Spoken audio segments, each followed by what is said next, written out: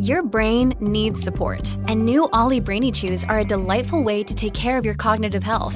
Made with scientifically backed ingredients like Thai ginger, L-theanine, and caffeine, Brainy Chews support healthy brain function and help you find your focus, stay chill, or get energized. Be kind to your mind and get these nootropic chews at ollie.com. That's OLLY.com. These statements have not been evaluated by the Food and Drug Administration. This product is not intended to diagnose, treat, cure, or prevent any disease. Dr. Bright. Throughout this series, we've discussed monsters, aliens, phenomena, apocalyptic scenarios, and multiple shadowy organizations. But we haven't really talked about the specific people that work for those organizations. Most of the material you read about a group such as the SCP Foundation contains scores of faceless doctors, agents, and D-class personnel. But there are sometimes notable individuals. What would cause someone to work and continue working for an organization like the SCP Foundation? What would that kind of work do to their psyche? This video will look at perhaps the most famous individual working for the Foundation, Dr. Jack Bright, as well as other members of his family involved with the group. Jack's parents, Adam and Evelyn, were working for the SCP Foundation sometime during the 1800s, Adam as a junior researcher, and Evelyn as a medical assistant, although Adam was apparently one of the founding members of the Foundation, if you follow this canon. Together, they had 5 children: Mikkel, Jack, TJ, Claire, and Sarah. Sarah was stillborn, and Adam, desperate to bring her back to life, utilized several SCPs. One of these was SCP-590, TJ Bright, one of his sons. TJ was born with the incredible gift of being able to heal any injury or ailment, both physical and mental, that an individual might have, simply by touching them.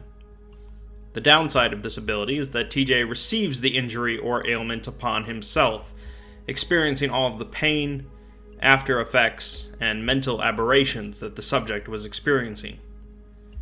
When he was young, he could choose to consciously activate this ability, but after puberty, it became an involuntary effect.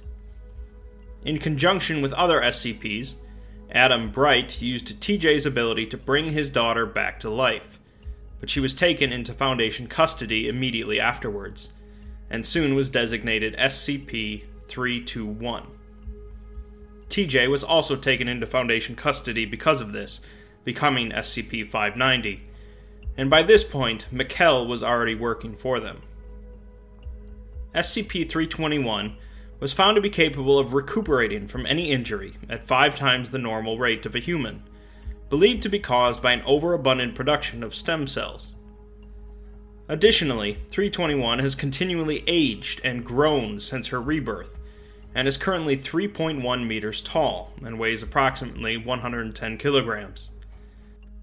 She shows no signs of stopping growth, and at a certain point her heart was reaching the limit of its circulation capabilities.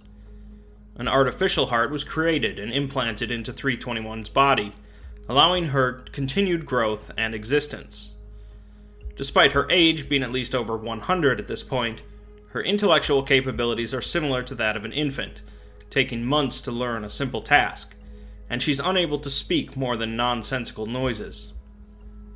After being taken into Foundation custody, her father, junior researcher Adam Bright, requested that she be removed from SCP status, but he was denied.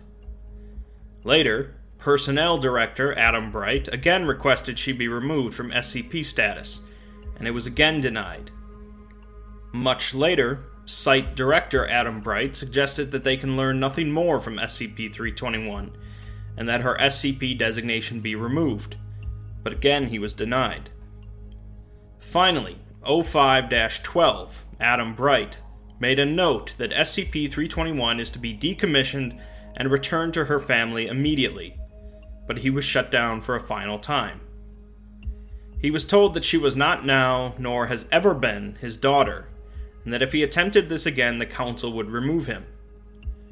In reaction to this, Adam Bright resigned from the O5 Council, an unprecedented action as it's typically a lifetime position. By this point, Mikkel Bright was also on the O5 Council, and Jack had moved up in ranks as well. At some point, SCP-590, TJ, had accumulated enough injuries to leave him bedridden and on life support, unable to breathe on his own. A single dose of SCP-500 brought him back to full health, however, and his abilities are used on Foundation personnel of researchers and above, as an alternative to utilizing SCP-500.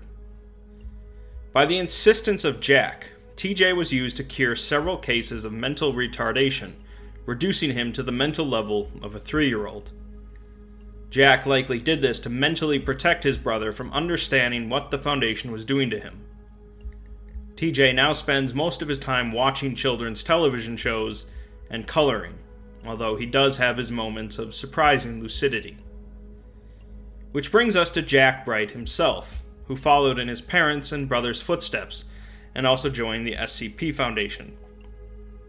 Claire, meanwhile, who possesses the ability to see into the future, would go on to join the Serpent's Hand, a counter-organization to the SCP Foundation focused on spreading awareness of the paranormal. When you need mealtime inspiration, it's worth shopping Kroger, where you'll find over 30,000 mouth-watering choices that excite your inner foodie. And no matter what tasty choice you make, you'll enjoy our everyday low prices, plus extra ways to save, like digital coupons worth over $600 each week. You can also save up to $1 off per gallon at the pump with fuel points. More savings and more inspiring flavors make shopping Kroger worth it every time. Kroger, fresh for everyone. Fuel restrictions apply. Jack joined after his brother TJ went into Foundation custody, and became a junior researcher of good standing. He was eventually assigned to researching SCP-963, a white gold amulet containing a ruby surrounded by 13 diamonds. 963 was discovered in the apartment of an individual who apparently committed suicide, surrounded by supernaturally related books, and was brought into the Foundation since it was found to be incapable of being damaged. Later that year, SCP-076, Abel, breached containment, leading to a large number of casualties. Dr. Bright happened to be walking past 076's containment unit at the time, transporting the amulet by hand, and was killed by Abel. A few days later, a D-Class assigned to clean up the rubble picked up 963. A noticeable change went over the D-Class, who began referring to himself as Jack Bright. Upon removal of the amulet from his possession, all of his higher brain functions ceased until the amulet was returned. Apparently, the individual that created the amulet hoped to gain immortality by binding his soul to the amulet so that he could possess whomever touched it. His ritual failed, however, due to the simple fact that he killed himself to initiate it, rather than being killed by some other force. Jack Bright activated the amulet correctly when he was killed while holding onto it, binding his soul to it. When the D-Class picked it up, it overwrote his mind with the mind of Dr. Bright, including all of his memories. This allows Dr. Bright to be functionally immortal, as long as someone eventually touches the amulet, whether it be a human or some other creature or animal. Since the amulet is invulnerable to damage, the only way to prevent this would be to keep the amulet locked away. But since Jack Bright is a loyal member of the Foundation, he's allowed to continue to operate. However, there is a side effect of 963. If a subject maintains contact with the amulet for 30 days, their consciousness becomes a duplicate of Dr. Bright's, and removal of the amulet does nothing. Since this would allow Dr. Bright to make potentially unlimited copies of his mind, sanctions were put into place to prevent this, although so far Dr. Bright has not attempted to break this rule. So far, Dr. Bright has found no way to release himself from 963, not for lack of trying. On the flip side, the Foundation actually spent some time trying to recreate 963, eventually resulting in 963-2. All information on 963-2 has been expunged, so it's unclear exactly what it does, but it's likely not good. Dr. Bright has so far jumped between countless bodies, including male and female humans, animals, and SCPs. While Dr. Bright's loyalty and intellect, combined with his immortality, have certainly been a benefit to the Foundation, it's also taken its toll on Bright's psyche. A tale that demonstrates some of the consequences of 963 is the executions of Dr. Bright, although keep it in mind it does take place in the Broken Masquerade canon, where information about anomalies is public.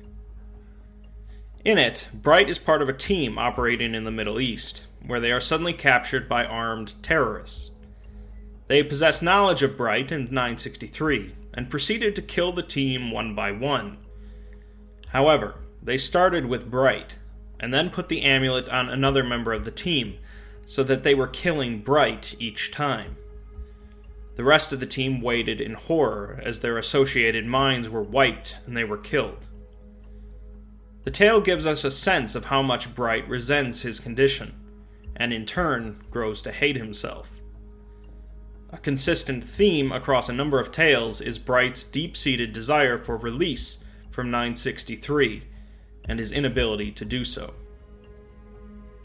The tale Code Brown describes a Bright family reunion that occurs because of Claire's death while working for the Serpent's Hand. We see that the Bright family is large, including children, grandchildren, cousins, and so on. Practically none of them seem to get along very well.